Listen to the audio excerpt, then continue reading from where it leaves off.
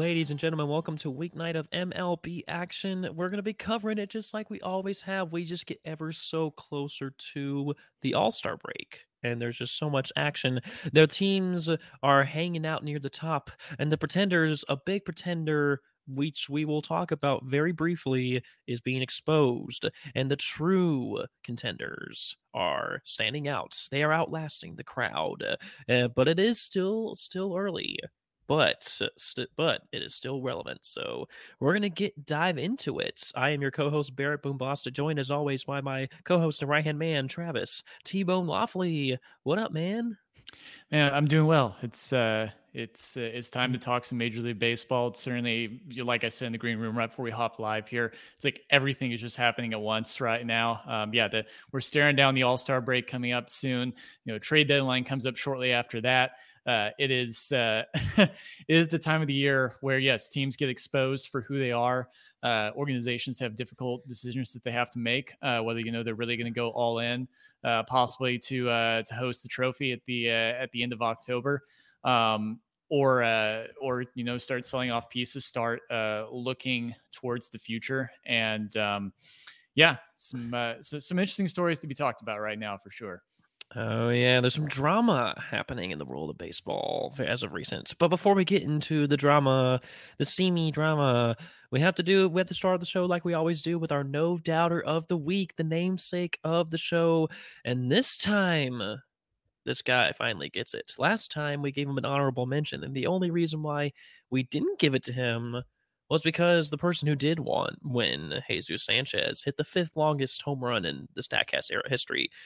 So we had to give it to him. But this man it is now his time. He is not only the No Doubter of the Week winner, he is the winner of Major League Baseball's AL Player of the Week. I'm, of course, talking about the man who just got paid $115 million over the course of 6 years, Yordan Alvarez of the Houston Astros. And the home run that we talked about happened on June 5th. So, without further ado, I'm going to pull it up. No Doubter of the Week, Yordan Alvarez from June 5th against the Kansas City Royals.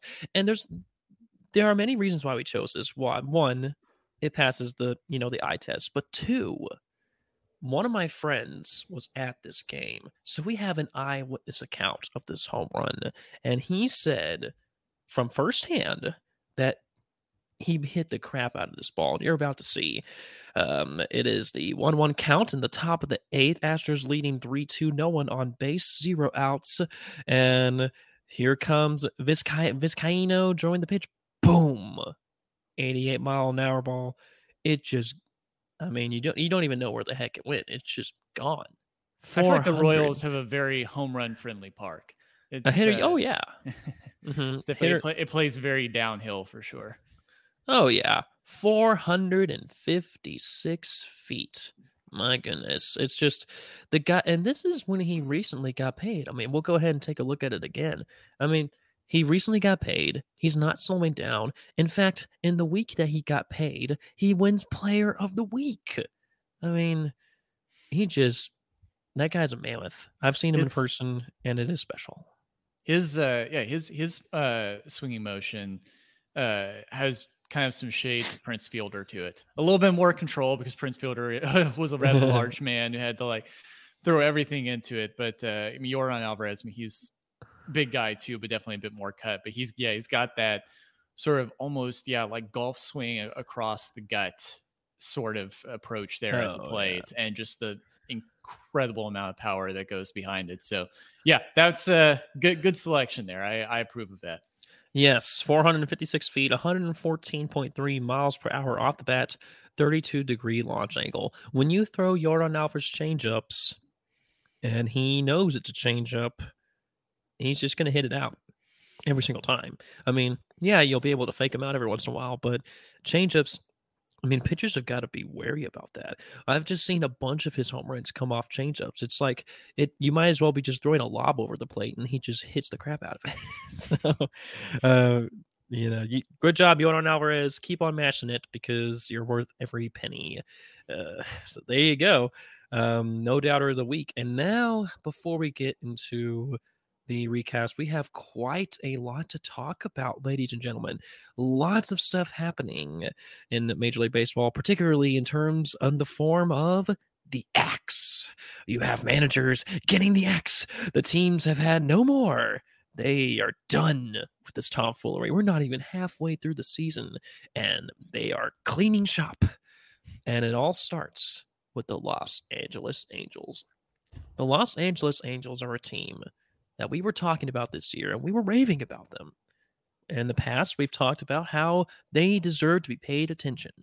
They were giving the Astros a run for their money. They were like, just what? 2 weeks ago, they were 12 games above 500. Seriously. And spoiler alert. In those 2 weeks since, they have lost all 12 of those games. As such, Joe Madden was told to pack up his desk, leave the facilities there out in Orange County, and find work elsewhere. So, yeah. Oh man. And in that 12-game losing streak, Mike Trout went on the longest hitless streak of his career, 0-for-26. That's pretty bad. That's one of those type of things where, like, you look at. It's one of those glaring statistics whenever, like, a manager, a coach, something in sports, like, they get fired, there's going to be not just performance in game, like total team wise, but like a certain player or like a certain situation that's just the nail in the coffin. And your star player putting that type of performance up just over the last couple of weeks. There's clearly was some disconnect somewhere. I know, and Shohei Ohtani's been cold too in those 12 games. Both of them have had batting averages below 200 in those 12 games. I mean, it's just when you're superstars, your 1-2 punch, they're not producing. It's no wonder why you're losing those games. And some of those games were close losses. It wasn't blowouts every single time, but they ended up getting the L. And as it currently stands, they are 8.5 games behind. And again, the sky's not falling. We're not even halfway done. You definitely want to be in that 5-game range, but at least it's not terrible. And you can look at this and you can say, oh, it's overblown.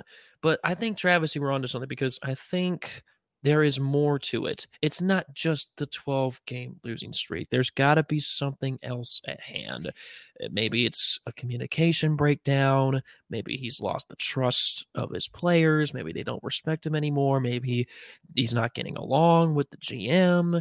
There's a whole host of things that could be going on. Yeah. I mean, yeah. I've got an article open here from ESPN talking about it. This is from Aiden Gonzalez, what he wrote here. And so it talks about the whole situation here.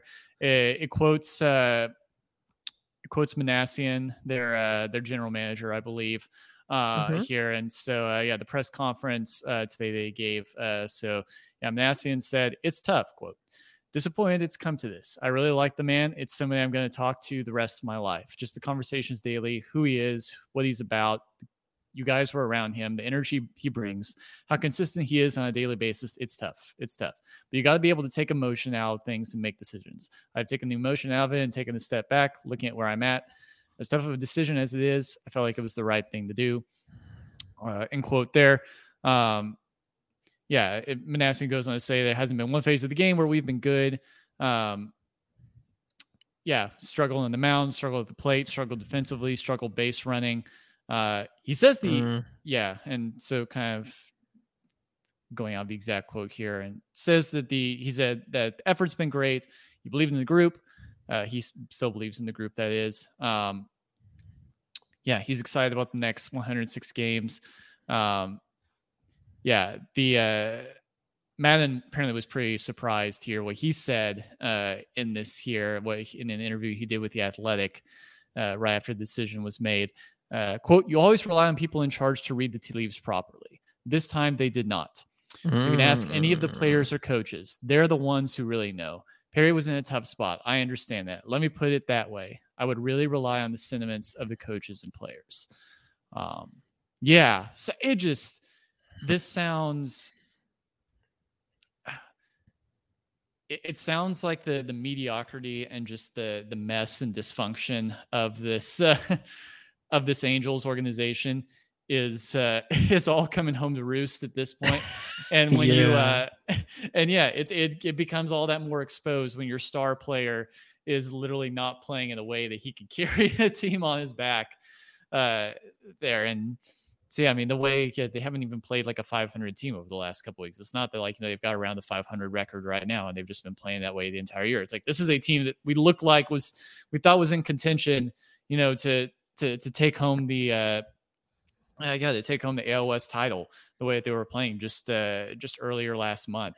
And in a month span, that is all completely reversed course. And I think there's some things have gotten a bit more exposed than we maybe would have expected. We may have all bought a little bit of fool's gold at first with this Angels Oh team. yeah, people like Jeff Passan, they were like, this team had a chance to make the playoffs. Well, it's just teams get hot, teams get cold. Yes, 12 games is a lot. But I mean, it's not a crazy amount. I mean, it's not completely outside the realm of possibility. I don't know. Joe Madden is an interesting character. He led the Chicago Cubs to the World Series. They won the first time in over 100 years. He is a very analytically minded manager. He was a manager for the Rays. He walked with the bases loaded with them. He walked with the bases loaded this year, both times. In those two instances, it paid off. He is very progressive in his stance. I've read about him when he was with the Rays, so he's a good manager. I just it's a lot to hang up. I would not be surprised if he gets another job.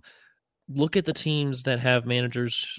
Some of these bottom feeder teams. We're talking No, Pirates. I'm just thinking, hey, there's a team out there in Chicago City where he's had some success before, and White Sox, you got a lot of talent there, and things aren't going so great. I think there's a man that you could maybe call to turn things around there out on the South Side. Maybe. I don't know. I think Chicago White Sox, I think they would do better with a more like a Gabe Kapler type of manager. That's just my opinion. I think people like Tim Anderson on the White Sox they want more of that new school vibe. And not to say, I mean, Madden is no Tony La Russa. Tony La Russa is a dinosaur, but Madden's Madden kind of like the George Clooney of yeah, of all baseball managers. Like the man's got some swagger to him. he does. He does. All I'm just saying is he's gone now, but there's going to be a team that's desperate. And they're like, I mean, look at that. The resurgence of Baker, the resurgence of Buck Showalter, Tony La Russa. You got the old cats coming back in, and people want managers. They want managers who they have experience, and Madden has the experience. Maybe it was, I don't know if it was justified.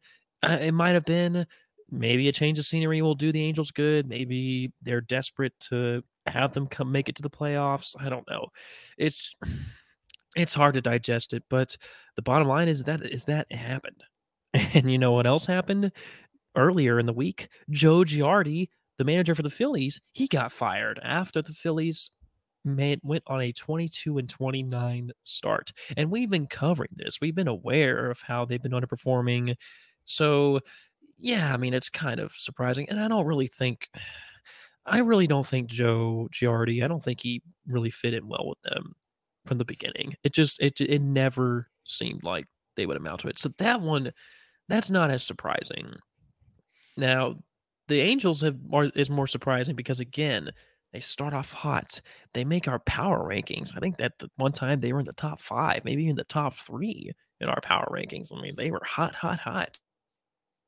Roller coaster of baseball. The streaks, when they're long, man, it's big. Yankees have been on 10-game win streaks, and look where they are now. They're 7 games ahead in the East. And it's just, you live and die by the streaks. And when you're cold, cold, cold, ice cold, it snowballs, man. So, as of June 2nd, there were 2 managers named Joe, and as of today, there are 0. So, no more Joe. Oh, man. Oh, hey, Joe. What you doing with that gun in your hand? Hey, Hendricks. I don't know. Anyway, so very, very spicy couple days in baseball. But now we want to bring up another general topic, and this was a rule that I at least was not aware of, and I doubt you were too, Travis, because this we've been talking about position players pitching. The Cardinals have been they don't use it as a white flag; they use it as a screw you, and a victory lap. This time, the whole concept of position playing, position pitchers, position players pitching got viewed in a new context, and I will show you why. The Los Angeles Angels were the Dodgers were prevented from pitching a position player during their half of the ninth inning on June 5th against the New York Mets after unwittingly violating a recent addition to the rule book. So it is recent, but it is still a part of the rules. So let's explain. Dodgers manager Dave Roberts intended to use utility player Zach McKinstry to record the final 3 outs of the 9-4 contest against the Mets. This is at Dodger Stadium. It's the top of the ninth. The Dodgers already exhausted 6 pitchers after Walker Buehler was pulled during the 3rd inning in the shortest start of his career. Pause that for a second. Man, if Buehler's been pitching this whole time and he's pitched longer than 3 innings so far, that's actually pretty good. I mean, you can have games where starting pitchers get absolutely rocked. And if this is the first time he got absolutely rocked, he's still pretty good at that time. So they have to pull him out in the 3rd, and they're scrambling. They were hoping to avoid further depleting their relief corps heading into the following day. And so then they try to put in a position player. Nevertheless, the umpires convened before the crew chief announced that McKinstry could not pitch. And you're like, what the heck?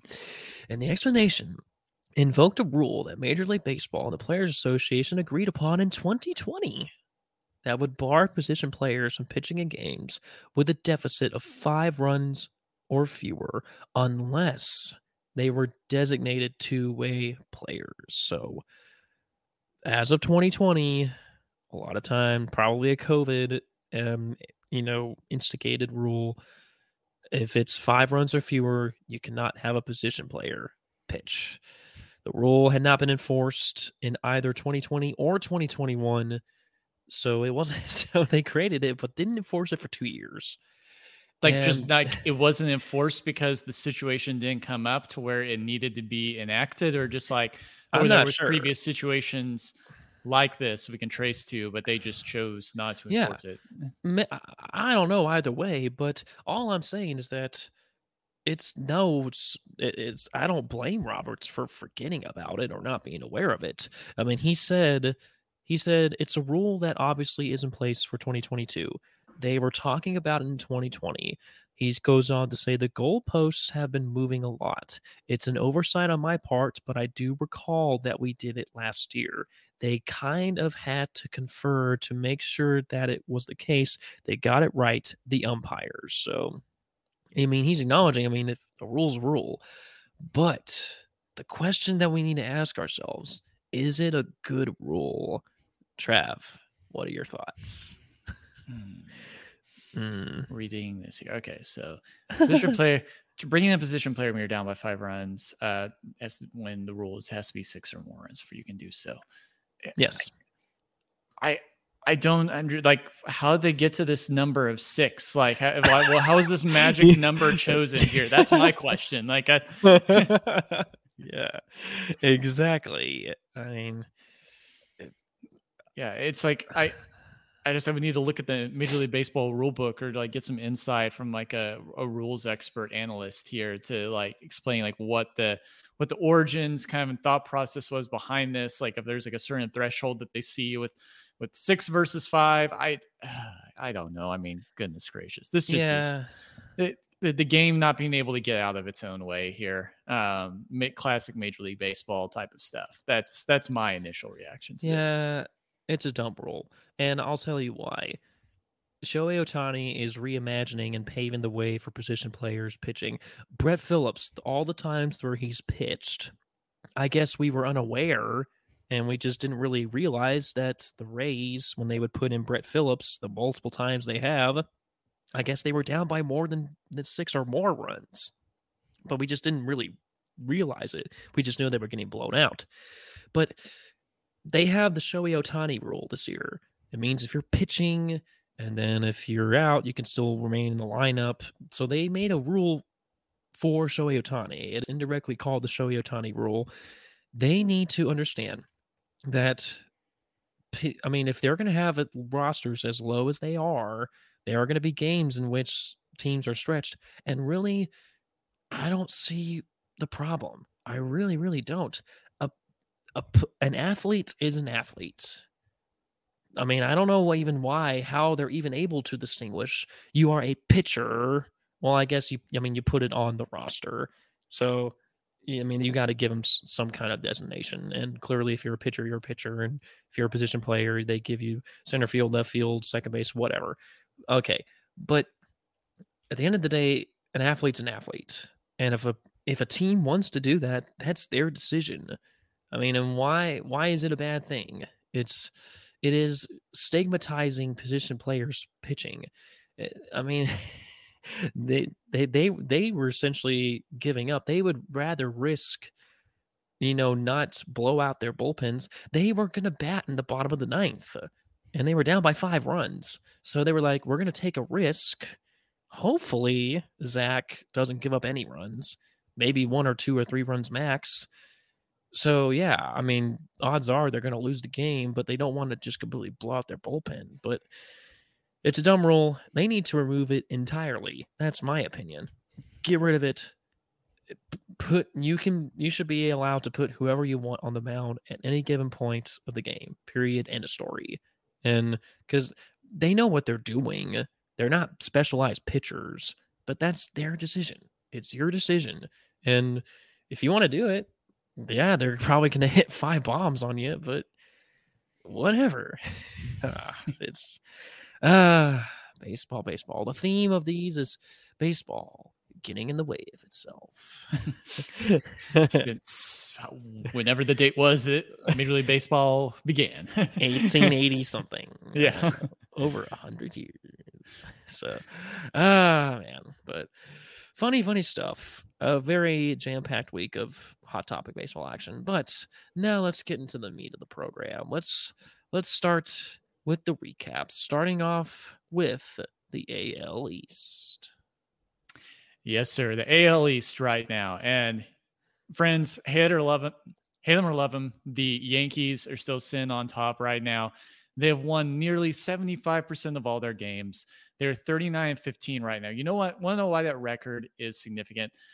Because they basically at the third of the way point through the season right now, with the 5-4 victory that they had a couple days ago over the Detroit Tigers, being at the 39-15 at 1/3 of the mark. That is the best record, I believe, out of an American League team since the Seattle Mariners back in 2001, when I think they were like 42-15, something like that, around the third of the way point. So, or 42-12, something like that. So the Yankees just continue to kill it right now. It is the Aaron Judge show all the way around, offensive wise. There really is not a lot new to report just in terms of what's happening up in the Bronx right now. It's the Yankees doing Yankees things. I don't know if we talked about this last time, but Derek Jeter is on social media now. He he's on Twitter. I forgot what he did the other day. It's it was the he quote tweeted somebody. It's like, man, it's going to be like the end of time. And Derek Jr. saw guy can be on social media. He quote tweeted this guy. He's like, well, I guess it was a good time to join. And so he's on there now. And the captain himself has a social media presence. Yankees just doing Yankees things right now. There's just not a lot new to report with these guys. They're killing it.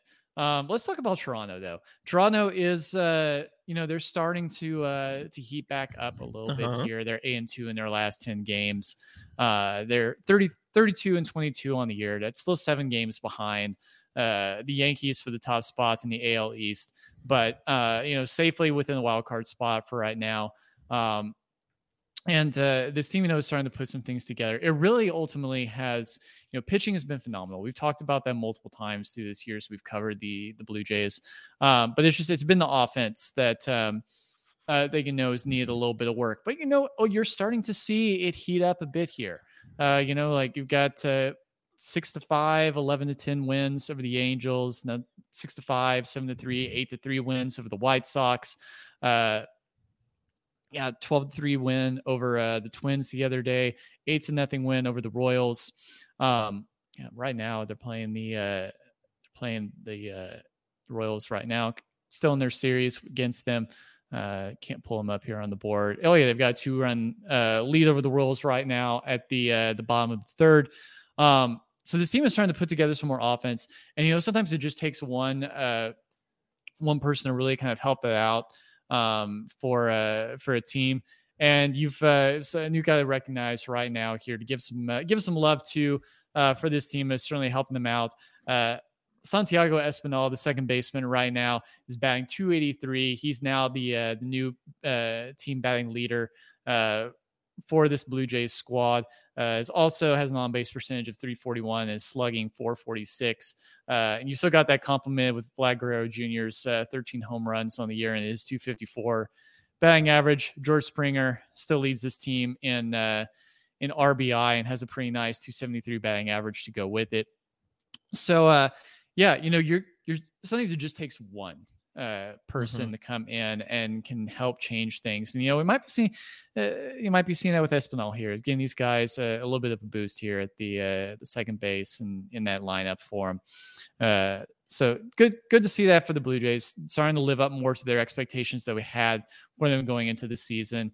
Just still going to be a lot of work to catch up to the Yankees, because the Yankees are just on another level compared to everybody else right now in the American League, in the American League East. Tampa Bay Rays, they're still right there in the thick of it as well. I believe they also hold one of the wild card spots too. Much of the wild card positioning locked up here by this very strong AL East division. Yandy Diaz, the first baseman, leading this team with a .282 batting average. Also, the rest of his slash line looks like .422 for on-base percentage and .369 for slugging. Kevin Kiermaier, center fielder, 6 home runs on the year. Ji-Man Chua, first baseman. Choi. He has, Choi. There you go. He has 25 runs batted in on the year, .263 batting average as well. You're starting to see this team squeak out some more of these closer games, which is what you'd expect out of a Rays organization here, being able to work it out that way. Pitching still remains really just as strong as ever. It's the Shane McClanahan show, but they could certainly use some more offense and some more consistency and some better situational hitting to help really get the full potential out of what that Rays clubhouse could be. A lot of things still remain the same, but definitely keep an eye on that Blue Jays team right now. We might be starting to see them really building some momentum at the right time of the year. Yeah, I sure hope so. I mean, I chose them to win the whole thing, so selfishly, I wish they do. It's just they're a team that hopefully they can really dig deep and play to their full potential. So, but they do have a long way to go. I mean, come on. It's like, they're 7 games back. Anything can happen. But, I mean, come on. Rays, Blue Jays, I mean, make it exciting. I mean, both of them, those two teams, are slated to be 2 of the 3 wild card teams, as if the season were to end right now. Funny enough, the Red Sox are actually slated to be the 3rd wild card team, so the Red Sox are not completely out of the playoff picture yet if you look at it from a wild card stance, but it is a very competitive division. Those 3 teams are really the top dogs, and the Yankees are they haven't cooled down, and even if they do, they have wiggle room because they have such a buffer. So, but I don't know. I don't know if they can handle it. I don't know if they can hold on to it. I don't know, but they're proving to be the Dodgers of the East, the Yes. Yankees. Go figure. The teams with the deepest pockets doing amazing. I mean, Yeah. wow. And the Yankees actually living up to that payroll right now. Seriously, yeah. I mean, their fans are on top of the world right now. I mean, they are closing in on being the first team to 40 wins. So insane. 39-15. My goodness. That's crazy. Anyway, moving on over to the National League side of things, like the Yankees are to the AL, the Mets are to the NL. It's the Mets. 8 of their last 10, a 3-game win streak. They're 38-19. They have 9-game lead over the Braves, and this is all as of recent without their 1-2 punch, Jacob DeGrom and Max Scherzer. They're still out on injuries, and yet they keep doing it. Man, I don't know who to chip it on, but you might have to. You probably do have to give Buck Showalter credit. Everybody thought he was going to be a dinosaur, but I think we underestimated Buck Showalter. You can't have a team, even with the recent Walker roster acquisitions. It is clear that Showalter, he has at least a small part to play in how they're doing. He is letting them be themselves. They're having fun. The fans are having fun, and I'm just extremely impressed. I think there's something different about it, and I'm just going to keep saying it until proven otherwise. Pete Alonso's having the best start to a season of his career. 16 bombs. I mean, a 546 slugging, 906 OPS. I mean, my goodness, finally, Pete Alonso. I mean, he's the man. He is, he's not just repping the home run derby, which he's probably going to be in this year, but but he's actually good in the regular season. So it's not just, lob balls. He's mashing the crap out of them, and he's a big dude. And he's doing good. Francisco Lindor is playing decent. Not amazing, but decent. But that's all you need out of him. Because you look at the rest, this the Jeff McNeil comeback tour. He has an 813 OPS. Starling Marte really settling in with a 760 OPS. I mean, a 278 batting average. You want to see that go up a little bit. Mark Canna, man, that guy's so underrated. 302 batting average, 767 OPS. And you got people who are able to just come on in and they're able to make do with what they got. Luis Gilorme, butchered it, I don't care. 856 OPS. And yeah, he doesn't have a lot of at bats, but in the few bats that he's had, he's been doing outstanding. And when it comes to pitching, yeah, there's 1-2 punches gone, but you have starting pitchers with you got sub 3, sub 4 ERAs. Chris Bassett, 374. Carlos Carrasco, 352. Taiwan Walker, 288. I mean, those are some pretty decent numbers. You got their closer, Edwin Diaz, 238 ERA. It's manageable. They're getting the job done. They're getting the wins when they count. So while they have room to play. They have even more of a buffer than the Yankees do, and it's a matter of time. The offense is there, and that's very, very clear. I mean, they're scoring a ton of runs. In fact, they're scoring so many runs that they have the most runs scored in all of Major League Baseball. So the offense is finally there. It hasn't been there in the past few years, but now it is clearly there. So not if, but when Jacob DeGrom and Scherzer get back, the Mets, watch out. They're going to be real scary. Yeah. And, you bring up the point about Buck Showalter here.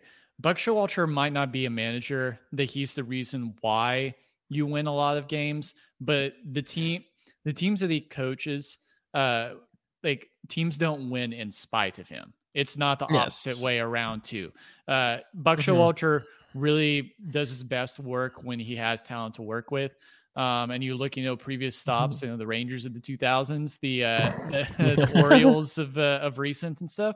Not a lot in the cupboard there to deal with. But, you come into a Mets organization, you're bringing in some new life. I don't think I can remember really Showalter having a reputation, you can correct me on this, but Showalter having a reputation of just being a toxic guy in a clubhouse there, of like, being somebody who knows the game of baseball, but just like doesn't unite people, that there's just kind of like this old curmudgeon that stands his ground, that doesn't know how to manage people. No, like clearly they're playing free and easy baseball up there in Long Island right now. It's showing. They've got some talent. The offense is hot there, and it's paying dividends for this club this year. Oh, absolutely. This the Buck Showalter way. He's just the man who, I mean, you laid out his legacy clear as day there. So, he's got a good track record. So they got a lot of the good things going for them. The Braves, they are 9 games back, but most recently they are on a 5-game win streak, 7 out of their 10 games. You like to think that they are starting to figure things out. They're 1 game above 500, and it's time that I kind of look at their roster, because I really haven't this entire time. It all starts with their batting. Their offense is pretty rock solid this year. The pitching it's been tough, but it is getting better. Offensively, Austin Riley, such an underrated third baseman, 14 homers. He's slashing 265, 336, 530 slugging. That's amazing. 866 OPS. Matt Olson fits like a glove. 7 bombs in the year, slashing 255, 363, 466, 830 OPS. Now, other than that, you have people who are underperforming. Ozzy Albies, Ozuna. They have OPSs under 700, so that's not great. And you really want to see them do well, because they just don't have a lot of firepower. Ronald Acuna is back, and his numbers are stellar. He's slashing 313, 408, 475 with an 883 OPS. So, it's great to have him back. I'm glad he's back. His numbers are great. Already has a win above replacement to his name, despite the fact that they missed a ton of the season. On pitching, they're starting to dial in a little more. Max Fried, 2.74 ERA, 1.01 WHIP. Kyle Wright, 2.41 ERA, 1.07 WHIP. But that's where it kind of ends. Charlie Morton, I love the guy, but he's kind of struggling. 5.63 ERA, 1.53 WHIP. Yikes. Ian Anderson, 4.70 ERA. Yikes. Oh, man. You can't. It's just, the bullpen's not helping out much. And yeah, it's good to have a 1-2 punch, but it's just few and far between. They really got to dial it up. Kenley Jansen, their new star closer, he has a 3.80 ERA. That's not amazing. It's not elite. It's not Josh Hader by any stretch of the imagination. And you wonder, no wonder the Dodgers got rid of this guy. The Braves, they're the defending champs. They got to do the city of Atlanta proud. So, I don't know. It's looking like they're starting to settle in, but still, I want to see them settle in more, because, again, they are the other team I chose to make the World Series, but I need to just get repeats out of my head, because they're tough.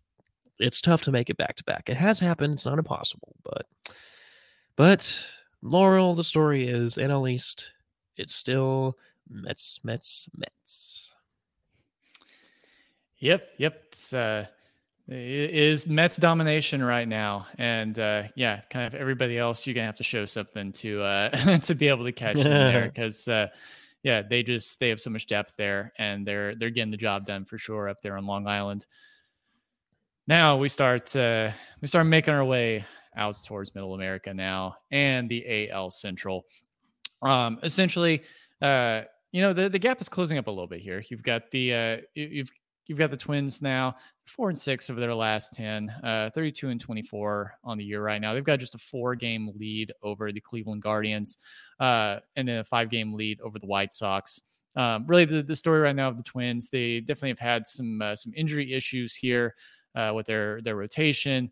Bailey Ober is now on a 15-day IL with a strained groin. It's really having to be still carried by Joe Ryan to this point right now. really in terms of like your starting pitching and not a lot of depth beyond that. Um, yeah, you still tied for 25th in the league for just 12 quality starts on the year pitching wise here. ERA, WHIP, and laying guys on base there. Not not horrible here in terms of what this team is playing together.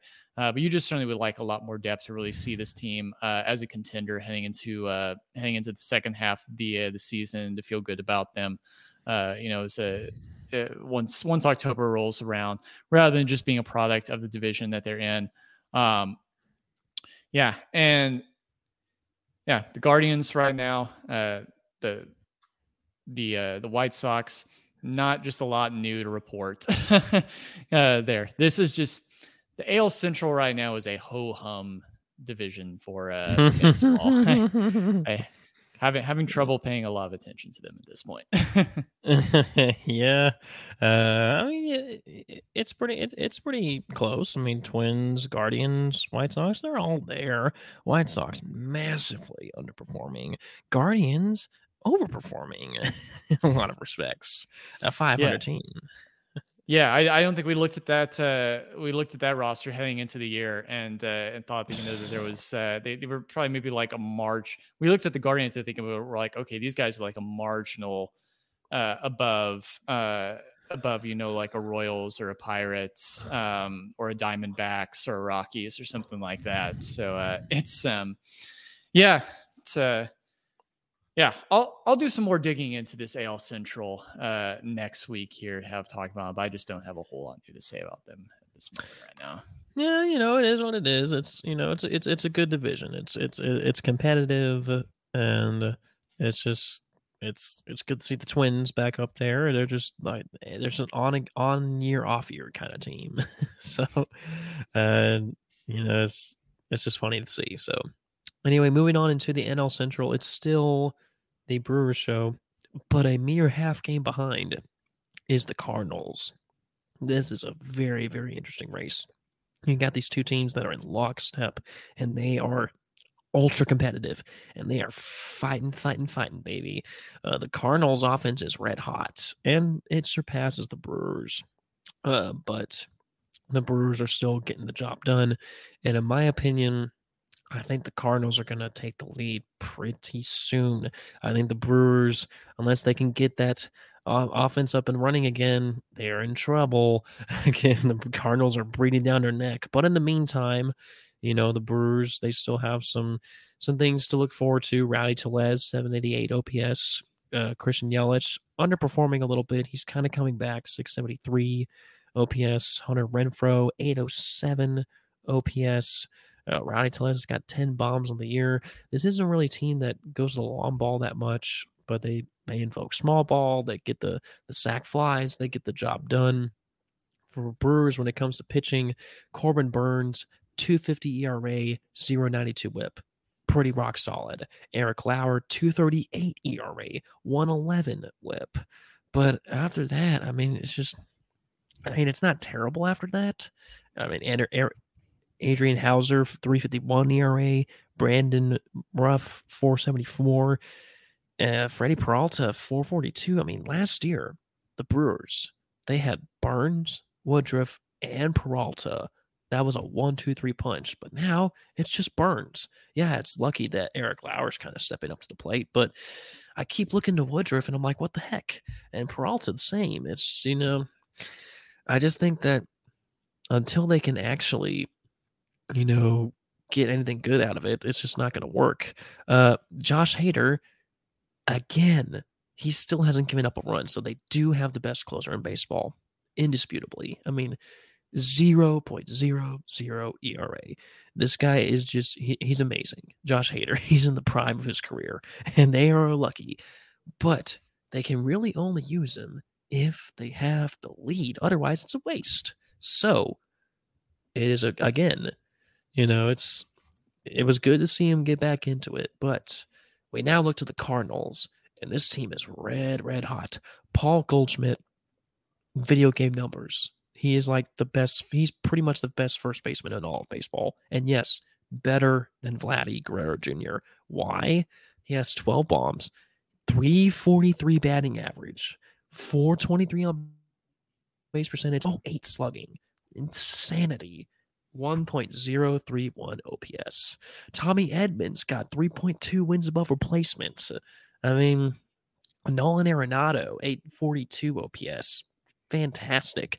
Yeah, he cooled down a little bit, but a little, it's not that much. Yeah, he had a 1.0 something OPS. Now he's at 842, which is still pretty flipping amazing.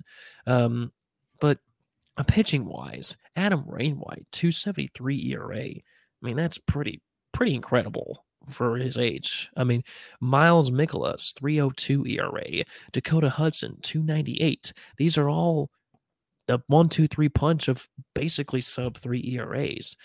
And that's really panning out. This team, they're having fun. They're putting in position players that screw you options. They've got all the nostalgia plus the young bloods. You got Pujols back. You got Wayne Molina, Wainwright. The gang is back together. The band's back together, and they're having fun. And I know fun times in the Lou. It is, and I know that you were high on them, and you even picked them to make the playoffs this year. And you know what? It's starting to pan out. The Cardinals are really doing well, and it's really those two teams at this point. I mean, Pirates 7 games back, Cubs really kind of slipping. I mean, yeah, it was expected, but yeah, it's just turning out to be one of the most exciting divisions in baseball, and it's a good thing that it is. Absolutely. Yeah, no, it's a division there. Yeah. When the St. Louis Cardinals are doing well, when the Brewers are doing well, they have the Brewers kind of carry that spirit of a kind of the Tampa Bay Rays of the Midwest there, stuff, just kind of the way that they play, not huge payrolls there, really strategically kind of putting together clubhouses and lineups there. They get runs across and play really effective, fundamentally sound baseball there. When the NL Central is doing well, that's good for baseball. It's fun seeing what's happening right now with the Cardinals. It may be a 2-horse race right now, but it's a really fun 2-horse race in that division. And certainly, I think both those teams have some stuff that they both can be considered, contenders. And I think favorites, maybe make a bit of a run in the postseason there. So, looking forward to continuing to look at the NL Central as time goes on here. And now we take things out west. The gold rush has expired there. The Angels may be on down times right now. But, the Astros, they continue to sit on top right now, 35-20 record here so far on the year, 6-4 in their last 10 games. It's interesting with this Astros team here. You've got it's not fully the Michael Brantley show anymore here now and stuff. You got Yordan Alvarez that's just absolutely been killing it lately. Oh yeah, 288 batting average. If I can get back to my proper tab here. 288 batting average. The man's slash line also complements with 386 and 610. And then he's got 16 home runs on the year as well, 34 runs batted in. But it seems like, here's the thing. I see, you can correct me if my perception is wrong on this, that seems like from a distance here is that the Astros have just as much power as ever here as a team. It's that the situational hitting, it can really be an issue at times, and their ability to really push across runs and just kind of play smart at the plate and not always completely swing for the fences on things that can be a struggle here. Just between what I'm seeing here in terms of when you see how the Stars are performing, the talent that this team has, but then you see the overall offensive statistics for them and where they sit within all of Major League Baseball. How are you feeling about your Astros to this point here in the season? It's been the same story the whole year. It's just, is the offense going to be there? Last year, they had the best offense in baseball by every conceivable metric. This year, their pitching has really been solid from the beginning, both starters and bullpen. They have the third best runs allowed in all of baseball. They have some of the best starters and some of the best bullpen. It's all, and I like it when it's just it's just one question. For some teams, it's, oh, you got to have the pitching and the offense working. Well, for this team, whatever Brent Strom did, the legacy that he left, it is continuing on. He left the Astros in a good place. So it's just a matter of, excuse me, can the bats get hot?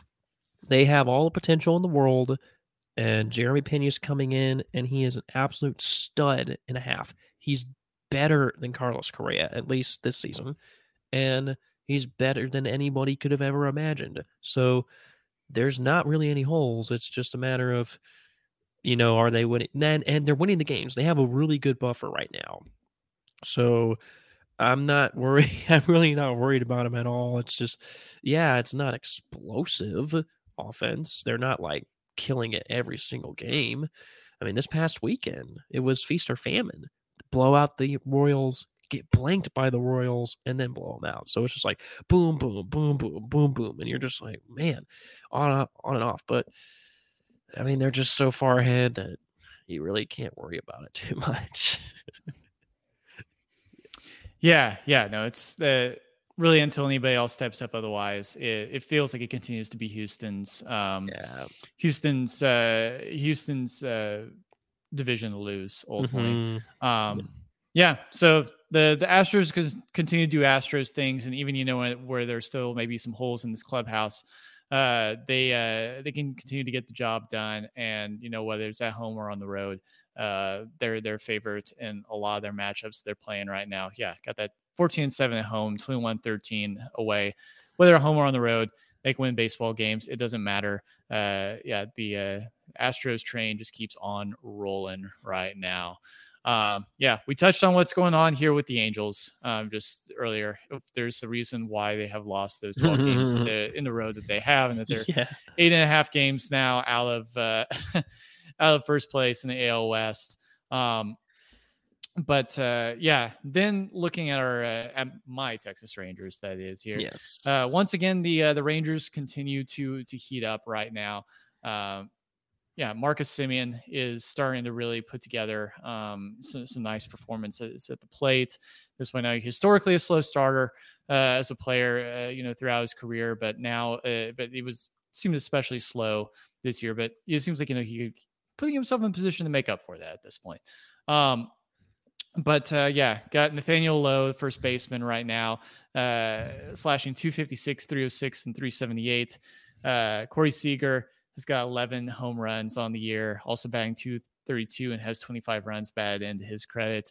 Adolis Garcia, the right fielder, has 36 runs batted in. It's leading this team this year and is batting 224 right now. Pitching, Martin Perez got that excellent 156 ERA right now on the year, 56 strikeouts and 4 wins, credit to him as a starter. Dane Dunning, 63 strikeouts as well, 1 win, credit to him as a starter. You'd like to see that 4.11 ERA get better, but he's been a good part of that rotation for this Rangers club. I believe I think maybe when we were last recording last week, when the Rays got that 3-0, when the Rangers, got that 3-0 win over the Rays. They were exactly 24-24 on the year, and they, or I think they may have even had that was 24-23. They were a game above 500, I believe. Actually, we're right at a game above 500, or right there at it. During that Rays series a week ago. And, that was their first time since 2019 that the Rangers had been above 500 at any point. Man, it seems like an eternity ago as a Rangers fan. But the offense is really starting to complement the pitching now. It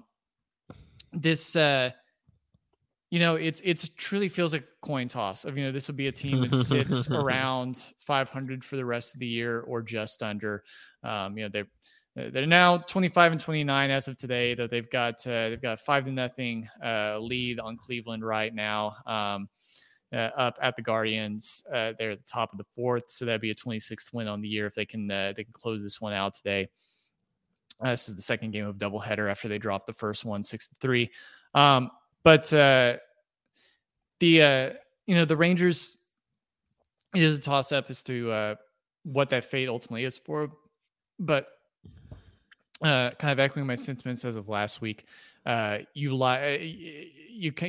have to like the signs of starting to see some of these pieces come together, and a more stable future and the foundation being laid for that right now this season.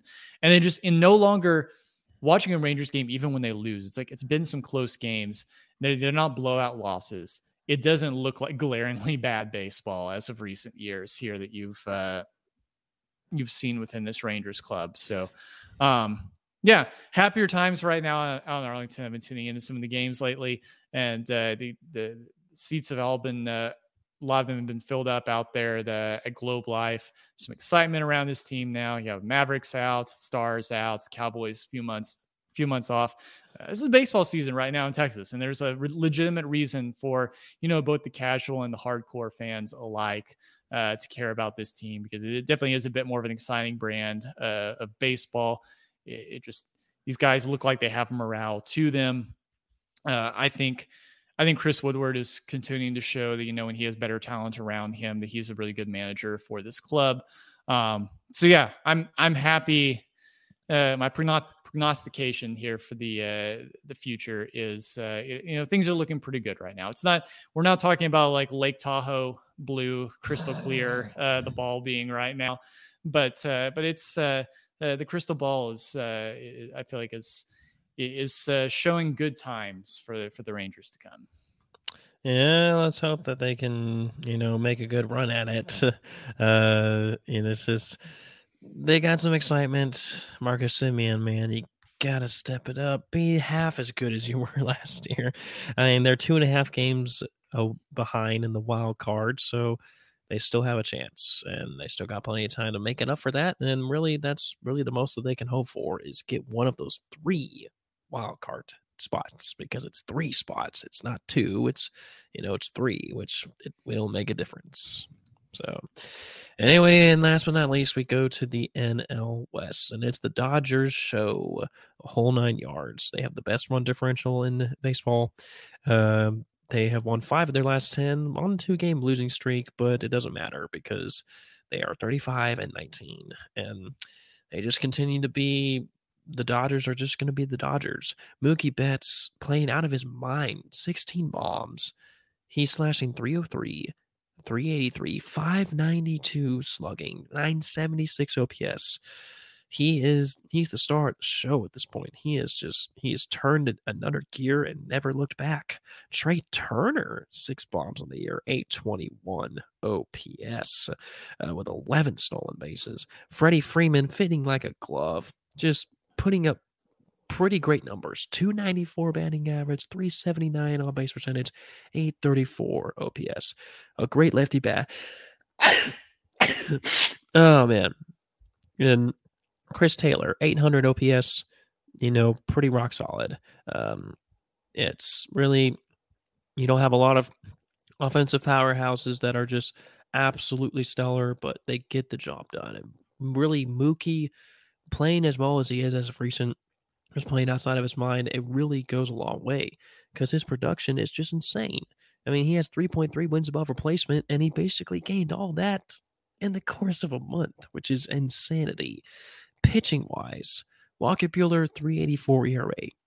A little concerning. You want to see that go back down. I mean, he's your ace. You want to see that, lock in a little bit. Julio Urias, 2.78 ERA. Tyler Anderson, you want him to dial in a little bit. 2.59 ERA. Those aren't that bad. When you have a 1-2-3 punch like that, it's pretty good. Tony Gonsolin, 1.59 ERA, 0.88 WHIP. Fantastic. I mean, it's just, they just have so much to go with. Clayton Kershaw he's on the 15-day IL with a pelvis injury, and the few times that he's pitched, he's been amazing. So you do want Kershaw back. There is still some good left in him. I mean, he almost threw a perfect game early in the season, for crying out loud. I mean, Clayton Kershaw is still Clayton Kershaw. He is someone that you need to respect. And when he comes back, because it's just a pelvis injury, I mean, he had a bullpen session, so earlier, and it went pretty well. So he's going to come back. So Dodgers are going to Dodger, but breathing down their neck, 2.5 games back, the San Diego Padres, man. So Just they're, keep hanging around. I know they do, and all without Tatis. Now, their run differential is not nearly anywhere close to the Dodgers, just plus 26 compared to plus 113. But they get the job done. This Padres team is scrappy, and they are blowing everybody out of the water. Manny Machado is doing Manny Machado things, slashing 327, 402, 540 with a 941 OPS, baby. Jake Cronenworth doing pretty solid. He's got 5 bombs on the year, 648 OPS. Jurickson Profar, 737 OPS. Eric Hosmer, 760 OPS. You know, this team, they're not absolutely mashing, but they get the job done. And really, their pitching is what's